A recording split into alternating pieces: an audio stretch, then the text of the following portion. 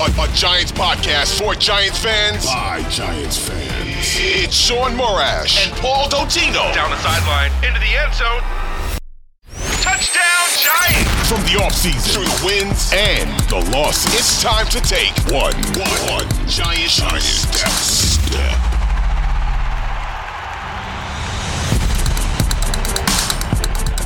Hello! My voice is cracking, and that's all right. It's a Victory Monday here on One Giant Step. It's Sean Morash with Paul Dottino. The G-Men are one win away from a trip to the NFC Championship game. Why? Because they just won their first playoff game since Super Bowl 46. They just had Daniel Jones become the first Giants quarterback not named Eli Manning to win a playoff game since the 41-0 Vikings game, NFC Championship, Kerry Collins. The Giants are about to play on a Saturday for the first time in the playoffs since 1997. And they haven't won a playoff game in a year where they haven't made the Super Bowl since 1993. A lot of good vibes going on right now, Paul. Hello, how are you? Good morning, Sean. Yippee-ki-yo-ki-yay, mother. And you know the rest of that saying. This was quite an event. The Minneapolis fans rocked the building, but I have to tell you, Sean, from being on the sideline, the Giants did bring their own contingent. These Giants fans, I don't know where they came from, if they were from other parts of the country or they came out from New York, New Jersey, and Connecticut, but on that Giants sideline, there were pockets of blue spread out throughout. And they got loud. There were chants of defense. Let's go Giants. It was remarkable considering the decibels in Minnesota Stadium when the Vikings wanted it to go with the horn and the drums and stuff, went up to 115. Amazing. Incredible. Amazing. And we'll get into obviously everything with the game here still to come. But, I thought a couple things were funny. Obviously, Minnesota putting up on the big video board the quote about Nick Gates and that, he thought it would be louder to try to fire up the crowd. The Vikings coming out to like fake snow. And then you throw in the fact that the game was a little delayed because of the Bills-Dolphins game. I mean, a lot of work put into revving up that Minnesota crowd there, Paul. May not have mattered. You know what, Sean? They brought Adrian Peterson back.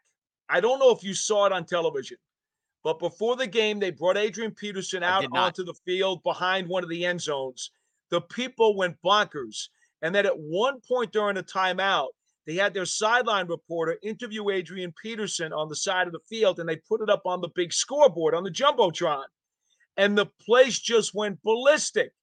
But here's where they did not calculate the other part of that equation.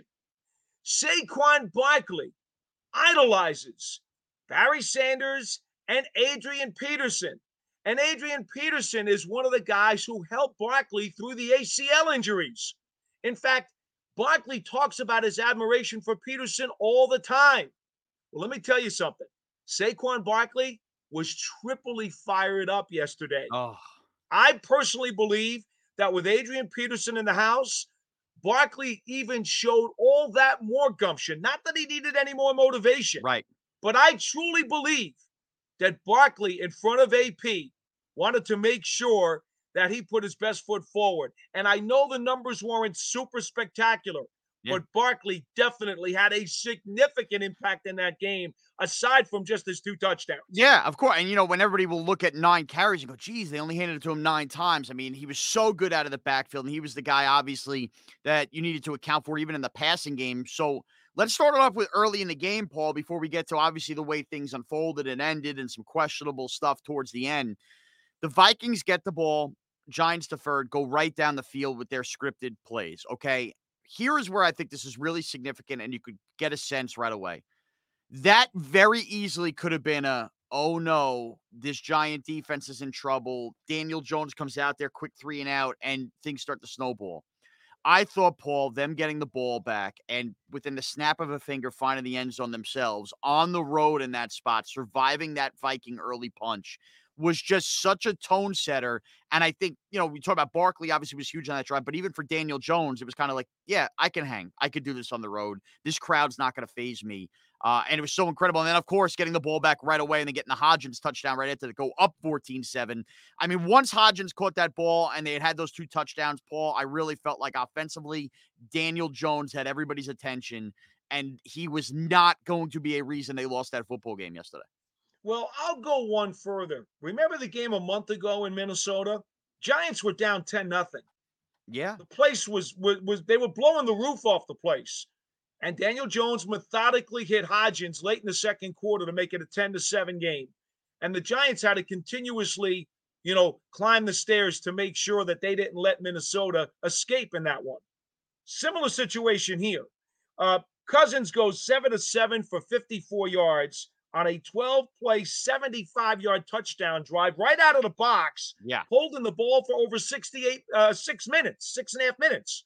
So to your point, I said, all right, I've seen this script before. Let's just see what Daniel does with it, because as far as I'm concerned, there's no reason for him not to come right back and answer. And that's exactly what he did, just as he did the first time they played. Yeah, and the offensive line I thought was playing really well too early on in that first drive. Even Evan Neal, who's had his struggles, had a really big, good run block early on. Paul, this is where I got a little alarmed in the first half. Up 14-7, looks like you could go for the jugular. Looks like it's going to be a touchdown. And of course, you get, the penalty on Daniel Bellinger. Now, look, penalties are going to happen. We've seen Giant drives all year get stalled by penalties. The Giants end up settling for a field goal and going up 17-7, only to have Minnesota off of that field goal go right back down the field and make it 17-14. That was the first moment of the game, Paul, where I sat and went, oh, man, are we going to be ruining that penalty and ruining not going up 21-7? Because you go then, obviously from being up 14 to you only get the field goal, then they answer right back, and it's a 3-7 swing there.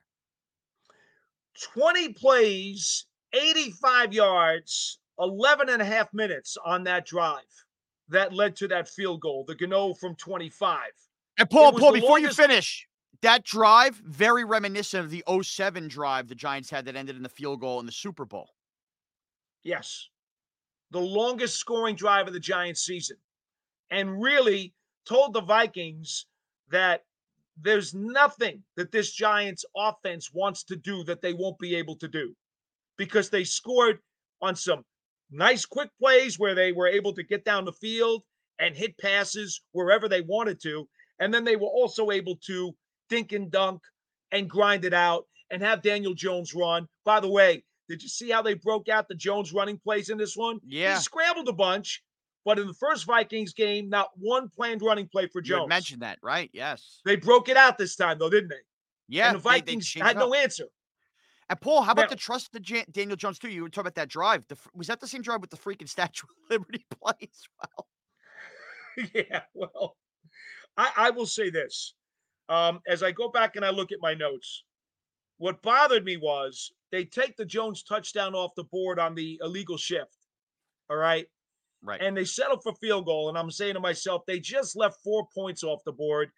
That could be the first of a litany of mistakes that if the Giants lose, we will talk about how they squandered this game away and let what Minnesota win for the second straight time.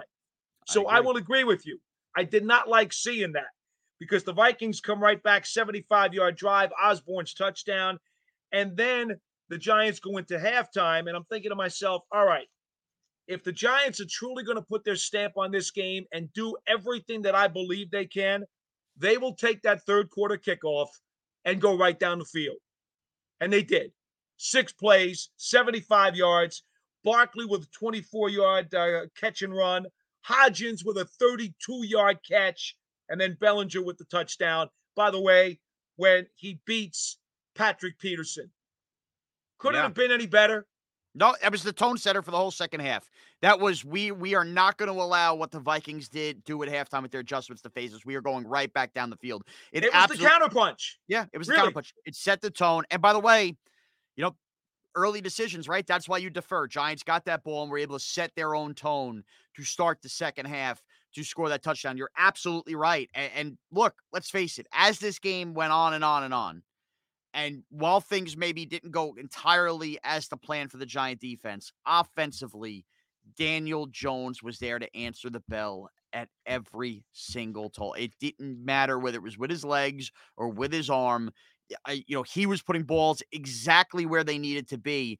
Daniel Jones was the best player on the football field yesterday, a football field that had Justin Jefferson on it. Oh, by the way, you see what a difference Adoree Jackson makes in a game, 6 for 37 when bracketing Justin Jefferson as well. But Daniel Jones, I thought was really that. Him and Saquon as that tandem back and forth. I mean, think about it. The Giants, Paul, think about where they've come from early in the year. The wins versus Tennessee and Carolina and the ground and pound. They handed the ball off to Saquon Barkley 9 times and scored 31 points in a playoff game on the road. You only do that if you have Daniel Jones playing well.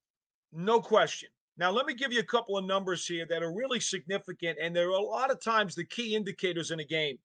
Giants was 7 of 13 on third down and 2 of 2 on fourth down, including the Jones quarterback keeper on the sneak on a drive that milked more time off the clock and put the Vikings in a rather precarious situation because when they finally got the ball back, they had burned all 3 of their timeouts. So the Giants helped their defense out there by draining some more clock. Giants held the ball for 33 and a half minutes in this game as well. And again, you mentioned it, Sean, and I think this is important because they did that with Jones throwing the ball 35 times. Giants were very balanced. They ran it 30 times on the day because Jones himself had 17 rushes. A number of them were scrambles. But these are the kinds of things that you need to be able to do. You need to be able to win games by winning key indicators and doing those things in different ways. That's the key. You can't be a one-trick pony if you're going to do good things in this league. You got to be able to mix it up and find alternate ways to get the mission done. And Jones was this was his best game, in my opinion, of all time. This was his career game. I agree. And Paul, I'm going to give you another number to back that up, or another factoid to back that up. You talk about, ways you win games. Okay. Giants didn't get a turnover, had that Julian Love one looked at quickly. By the way, Vikings, of course, went right down the score after that. No sacks despite the pressures or everything that went with it. This is 11 quarterback hits, Sean. Yeah. No, they got the pressure. 11 quarterback hits. And remember, what does Wink Martindale preach? He wants, pressures, which are a three-headed monster. That means it's hurries, it's knockdowns, and it's sacks. Those 3 things add up to pressures. Wink Martindale wants a high pressure number. That's more important to him than just the sack number because that's only one of the 3 components. That pass rush was good yesterday, and Cousins did a lot of quick game too. Yeah, and this is the stat I'm going to give you off of that. The Vikings yesterday became the only team in the Super Bowl era to complete at least 80% of their passes with no turnovers and no sacks allowed and still lose. NFL teams had been 47-0 in the Super Bowl era when doing all of those checks in a game before yesterday. That is insane. Yeah. And you only, by the way, if that's the trend, that means on the other side, your quarterback has played flawless football up and down the field. No question. Let me just pat Wink Martindale on the back again. Outside of a 25-yard pass to Adam Thielen down the right sideline, which, by the way, was completed right in front of me, that was it. The only other pass plays that they had, there were 2 other ones of longer than 20 yards, but they were on catch and runs by Hockenson. The Giants did not get beat deep. Xavier McKinney was all over the field, Sean. I don't know how you could see it on TV, but he made a big difference too. And I'm sorry. You know what? And we'll get to he got interfered with big time on a play that he could have got a pick. I thought that was Bush that there was because if that's a receiver and McKinney's grabbing him like that, guess what? That's a flag. You mean that was about as good a call as Dexter Lawrence's roughing the passer while the ball was still in Cousins' hand. And let's get into that now, okay? Fourth quarter, what could have been and what were game-changing plays, okay? Before we get to Dexter Lawrence, I got to be honest, Paul, I was a little chicken you-know-what. The going forward on 4th and 1 with Daniel Jones scared. I know it's the right call. everybody in the room I'm watching with says, you got to go. It's the right call. I know that's Yeah. modern football. I know it's Dable's aggression, and I know that's how they got there. Boy, was I petrified. But again, the confidence and the trust in Daniel Jones. Hey, plow forward, the trust in your offensive line. That is a winning time coaching decision there, Paul. And that paid big dividends in the end. Keep the clock moving. No question. I marked down from my vantage point on the bench, I marked down key blocks by Feliciano and Glowinski on that quarterback Guys sneak. who have been much maligned by some of the fan base, too. Yeah. Yeah, and here's the thing. Here's what I want you to remember. And we told you this back in training camp on how offensive line coach Bobby Johnson loves Feliciano because he's like a rabid dog. And he calls Glowinski dirtbag, because of his time that he was with him with the Colts. These guys are scrappers, okay? They don't do everything perfect. They're not the most technically sound guys you want to see. They're going to get beat sometimes by premier pass rushers who have athleticism and they're able to stunt through. It's going to happen sometimes. But when push comes to shove, you want that guy who's going to bite the nose off of your opponent. Yeah, no doubt about it. And with that, Paul, you have that play happen. Now defensively for a second. Okay. Well, I guess you know what? Before we get to the full defensive thing, offensively, the Darius Slayton drop is obviously Oh enormous. my goodness. I mean, look, nothing new here with Slayton or the Giants offense. No matter what Daniel Jones does, there's always some kind of big drop. We saw Richie James the first time in Minnesota. But I thought what was really the most interesting part about the Slayton drop is Darius Slayton's dropped a lot of passes in his career, okay? Brian Dable doing the opposite of what he's done a lot of times in these moments. He was completely consoling Darius Slayton and giving him the pick-me-up where we've seen him this year on the sideline basically give Slayton the business or other guys the business for those big mistakes. And Brian Dable, right temperature on the team. That was not the right time to go after Slayton, okay? We're in a playoff spot where if the game goes to overtime, you're probably going to need Slayton to go make a big play or be there. I thought that was incredible, by Brian Dable to completely switch up the flavor in which he coaches some of these drops. I mean, look, Slayton's head was completely in the clouds. So thank goodness we didn't need him again the rest of the game because you could see him on the bench. He just was emotionally devastated by that drop. But obviously, the drop's a killer. Game is likely over. You're at the very least probably in field goal territory to make it a 2-score game. Drop can't happen. But I did find Dable's coaching there to be very visually interesting. I think, and I haven't talked to Dave's about it since, but I think what he was trying to do, thinking that if the Vikings were to somehow come down in the final 2 minutes and score the tying touchdown, he knows he's going to need Slayton in overtime. Right. So the last thing you want to do right there is to make this guy feel any worse. Because if you saw Slayton coming off the field, his head was down, his hands were in his face. Oh, he was a mess. He was a mess. That was as bad as I felt for an athlete watching on TV, the way the camera kept shooting him, that I ever remember feeling bad. In some ways, reminiscent of Evan Ingram's drop in Philadelphia. Yeah, which cost him a game, right? And Paul, I got so mad at Slayton's drop versus Washington. I got so mad at this Slayton drop in real time. I don't know if I'm going soft in my old age. The shots of Slayton made me forget my anger towards him and actually feel genuinely bad for him as a human being. He had melted in his own disappointment. And Dable, again, knowing the situation with the game, the way it was, he knew he had to count on this guy, and they were going to need him in overtime if Minnesota came back. I really believe that was his motivation. I want to take you behind the scenes for just a minute, though, Sean. I don't always get the chance to do this because I'm in the box when the Giants are home, but I'm on the bench and on the sideline when they're on the road. The entire game, there were guys not just crossing over units between defensive linemen and linebackers, running backs and offensive line. There were guys crossing over offense, defense, and special teams the entire game, talking each other up, giving each other pointers, trying to see whatever they could do to help their teammates win this game. It happened throughout the entire game from the very beginning all the way to the end. The camaraderie and the brotherhood that I saw this 53-man roster and its coaching staff share on their bench yesterday, it was almost as if it was a club of 10 guys so tightly close-knit and so close together that you could never imagine a team of 53 and a coaching staff on the field of about 12 or so being that close. It was truly remarkable. That's all. And you get the vibe. You're right. When you're seeing some of the Instagram post-game stuff, Isaiah Hodgins, like that locker room is so together. And look, it speaks volumes. That's how you stay together.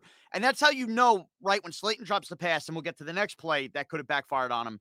When the negative stuff starts happening in a tight spot, nerve-round spot, and they don't backfire, because we've seen plenty of games, right, where a bad drop, we look back and we're screaming and yelling about it. Geez, Richie James this year with the muffed punts, and you just can't get over them for a week. The fact that the Giants still were over to come some of these obstacles and win a game, I think just speaks to the growth of the team. And that other obstacle that I thought combined with the Slayton drop, and we'll talk about now, that Lawrence penalty is atrocious, Paul. It is as bad a playoff penalty. We've seen them throughout the years in Giant playoff games. Can you believe they called that? We know roughing the passer has been a point of emphasis, and I guess you want to say because his hand grazed his helmet, less with the wrap down. That, in that spot, game on the line, is as soft a BS call as an official can make. And by the way, that could be an Eagle or Cowboy defensive tackle not named Dexter Lawrence versus some team I don't care about. I still would be saying the same thing. This isn't Giant homerism. That is a weak-ass call. Yeah, I've done everything I could do to try and understand it, and there's just no explicable way to look at that play. It was really, really bad. But rather than harp on that, I want to talk about the incompletions that Moreau and then Flott forced on the ensuing plays in the series, which then wound up clinching the game as McKinney stopped Hawkinson on a man-to-man situation after the guy had killed the Giants for 2 consecutive games. Paul, you read my mind. The next thing I was going to get to was Cordell Flott on 3rd and 8. You want to start Moreau first? Take it away. Well, I'm looking at it and I'm saying to myself, okay, well, where are they going to go? Because they need the touchdown to tie. They got no timeouts. They're under 2 minutes to go. Where are they going to go? Well, it was at under 2.5 to go. And Moreau read that play. He was all over Osborne. And Flott, could he have timed that any better? Seriously, the timing was absolutely incredible. Here's the beauty of the 3rd and 8 Cordell Flott play, okay? And I think that your average casual fan is not going to pick up on this, but there's so many diehard Giant fans that roll over this, okay? Flott on Osborne, incredible. Here's the deal. Cordell Flott barely played in this game, okay? And we saw him play really well in Philly. A rookie like that to come off the bench, hey, we need to stop here. So many rookie corners, and part of the growing of a corner, you see it all the time. A ball gets thrown and the receiver you're going with direction and you're reading their eyes and looking for them to turn around. It is such human instinct and so difficult to teach yourself as a corner not to take the glance and look up at the ball. Instead, just play the guy and play the ball that way. Because if that one hesitation of looking up to see where the ball is, you will lose that half step and then your arm is not in there to catch it.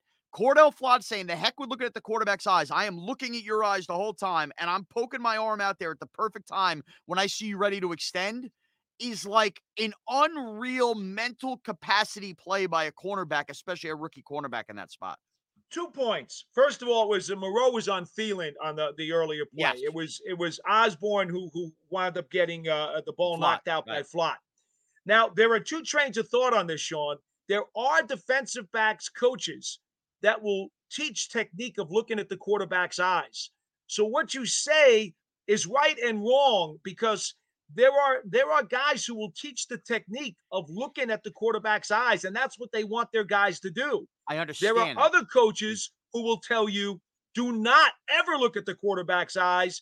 I want you concentrating on the receiver's eyes and his body motions.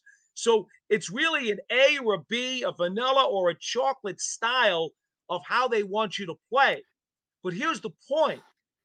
If you're the defensive back, in this case, Flott, and you haven't played a ton of snaps, and you're now in that spot, you have to have the confidence and the assertiveness and the wherewithal, not only to physically make that play, but to mentally not panic in that spot. Yes. You have to trust yourself. Right. And that's what Cordell Flott has. I told you when they drafted this guy, I saw him in training camp. He's got the tools. He's got the skill set. He's got the mental makeup. What he is, he's a little bit slight. We know that. He's going to have to put a little beef on his bones. But Cordell Flott is a cover corner. He's legit. Yeah, I'm excited to look forward to him, obviously, next year when he's going to probably take on a bigger role. And you're right. I mean, look, Osborne knows where he's going. Flott doesn't. And the way that route was run, it's not like Flott backpedaling to read, the quarterback's eyes. To me, that was the play to make, is just follow him, get my arm there, and boom. Perfect play. Didn't allow it to happen. Now, obviously, the 4th and 8 gets completely disrupted because Dexter Lawrence is all world at this point. He Yes. absolutely panics Kirk Cousins into a throw short of the sticks. Paul, how many Giant games over the last few years did we look at our offense and go, why do they keep throwing short of the sticks? Why do they keep throwing Right. short of the sticks? It's the Giant defense forcing a team with their season on the line to go short of the sticks. And McKinney with the bad hand. I mean, all Hockenson would have to do is break a tackle out of him. Yep. What are we talking about, right? Adoree Jackson only allows Justin Jefferson the 37 yards. Xavier McKinney, the game-ending tackle. Giants, a completely different defense with those two in it. McKinney saves the day at the end. For the second straight game against the Giants, Hockenson winds up catching double-digit balls for over 100 yards. And for much of the game, I didn't understand why they had not made a better adjustment on him after what he did to them about a month ago. But it turned out in that spot, the biggest spot of all, McKinney was on him like a shadow. Yeah. The danger of it was there was no one else in the vicinity. Right. You're right. He misses that tackle. It's a big play, a very big play. But McKinney, that on that play, that was his deal. He had to make sure that he was going to be on Hockenson and that was not going to be the escape hatch that Kirk Cousins was looking for. Yeah. And he made the hit. And that's what again, Xavier McKinney. Another thing I want to go back to you with, Sean. How many missed tackles did the Giants have yesterday? I don't remember any. Okay. There's a reason why they finished tied with Washington for the fewest missed tackles as a defense in the NFL this year.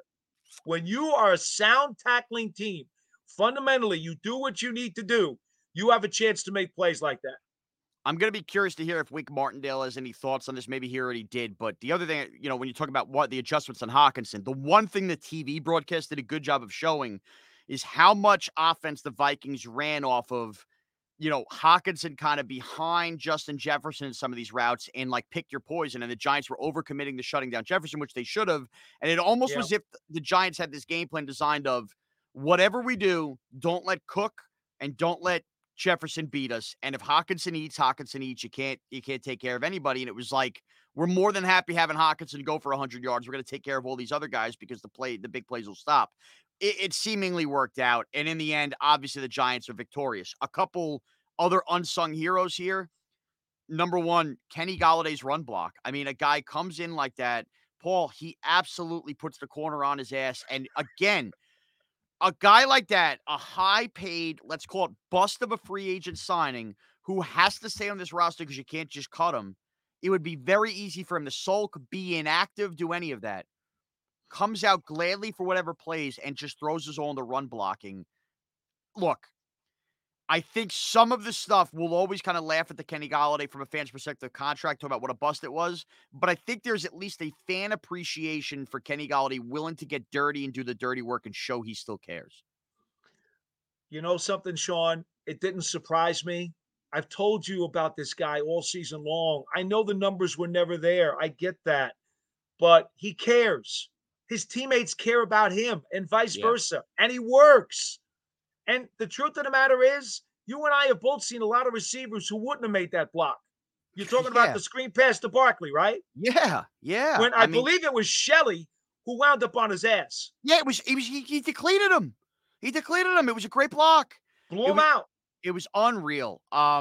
And obviously Isaiah Hodgins goes for over 100 yards, first Giant receiver to do that since the Wan'Dale Robinson game in which he got hurt. How much talk did we do for 2 weeks leading up to the trade deadline? And I was screaming about wanting to get a receiver at the deadline. The deadline passes the next day. They claim a guy named Isaiah Hodgins off waivers, ends up being better than any receiver that was traded around the deadline, including Chase Claypool.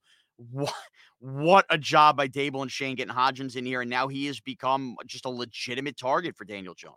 Yeah, there's no question that him and Jones really kind of clicked from the very get-go, and it was quick and it was rapid. I think it's interesting that Hodgins after the game was talking about how when he was in Buffalo, He and Josh Allen actually took some time to watch some of Daniel Jones' tape, believe it or not. I saw that quote. That's pretty crazy.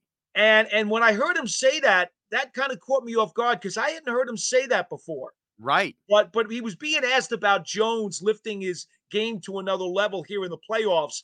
And that's when Isaiah kind of brought this out of his back pocket. And you know what?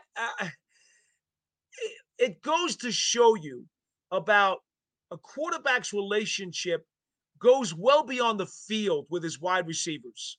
Eli used to do this with his guys all the time. They would meet all the time on their own, have separate meetings from the coaches. Long after the coaches' meetings were done, Eli would have separate meetings with his wide receivers because he always felt that they had to get the same kind of chemistry that the offensive linemen got within their room, thinking that that would benefit the team.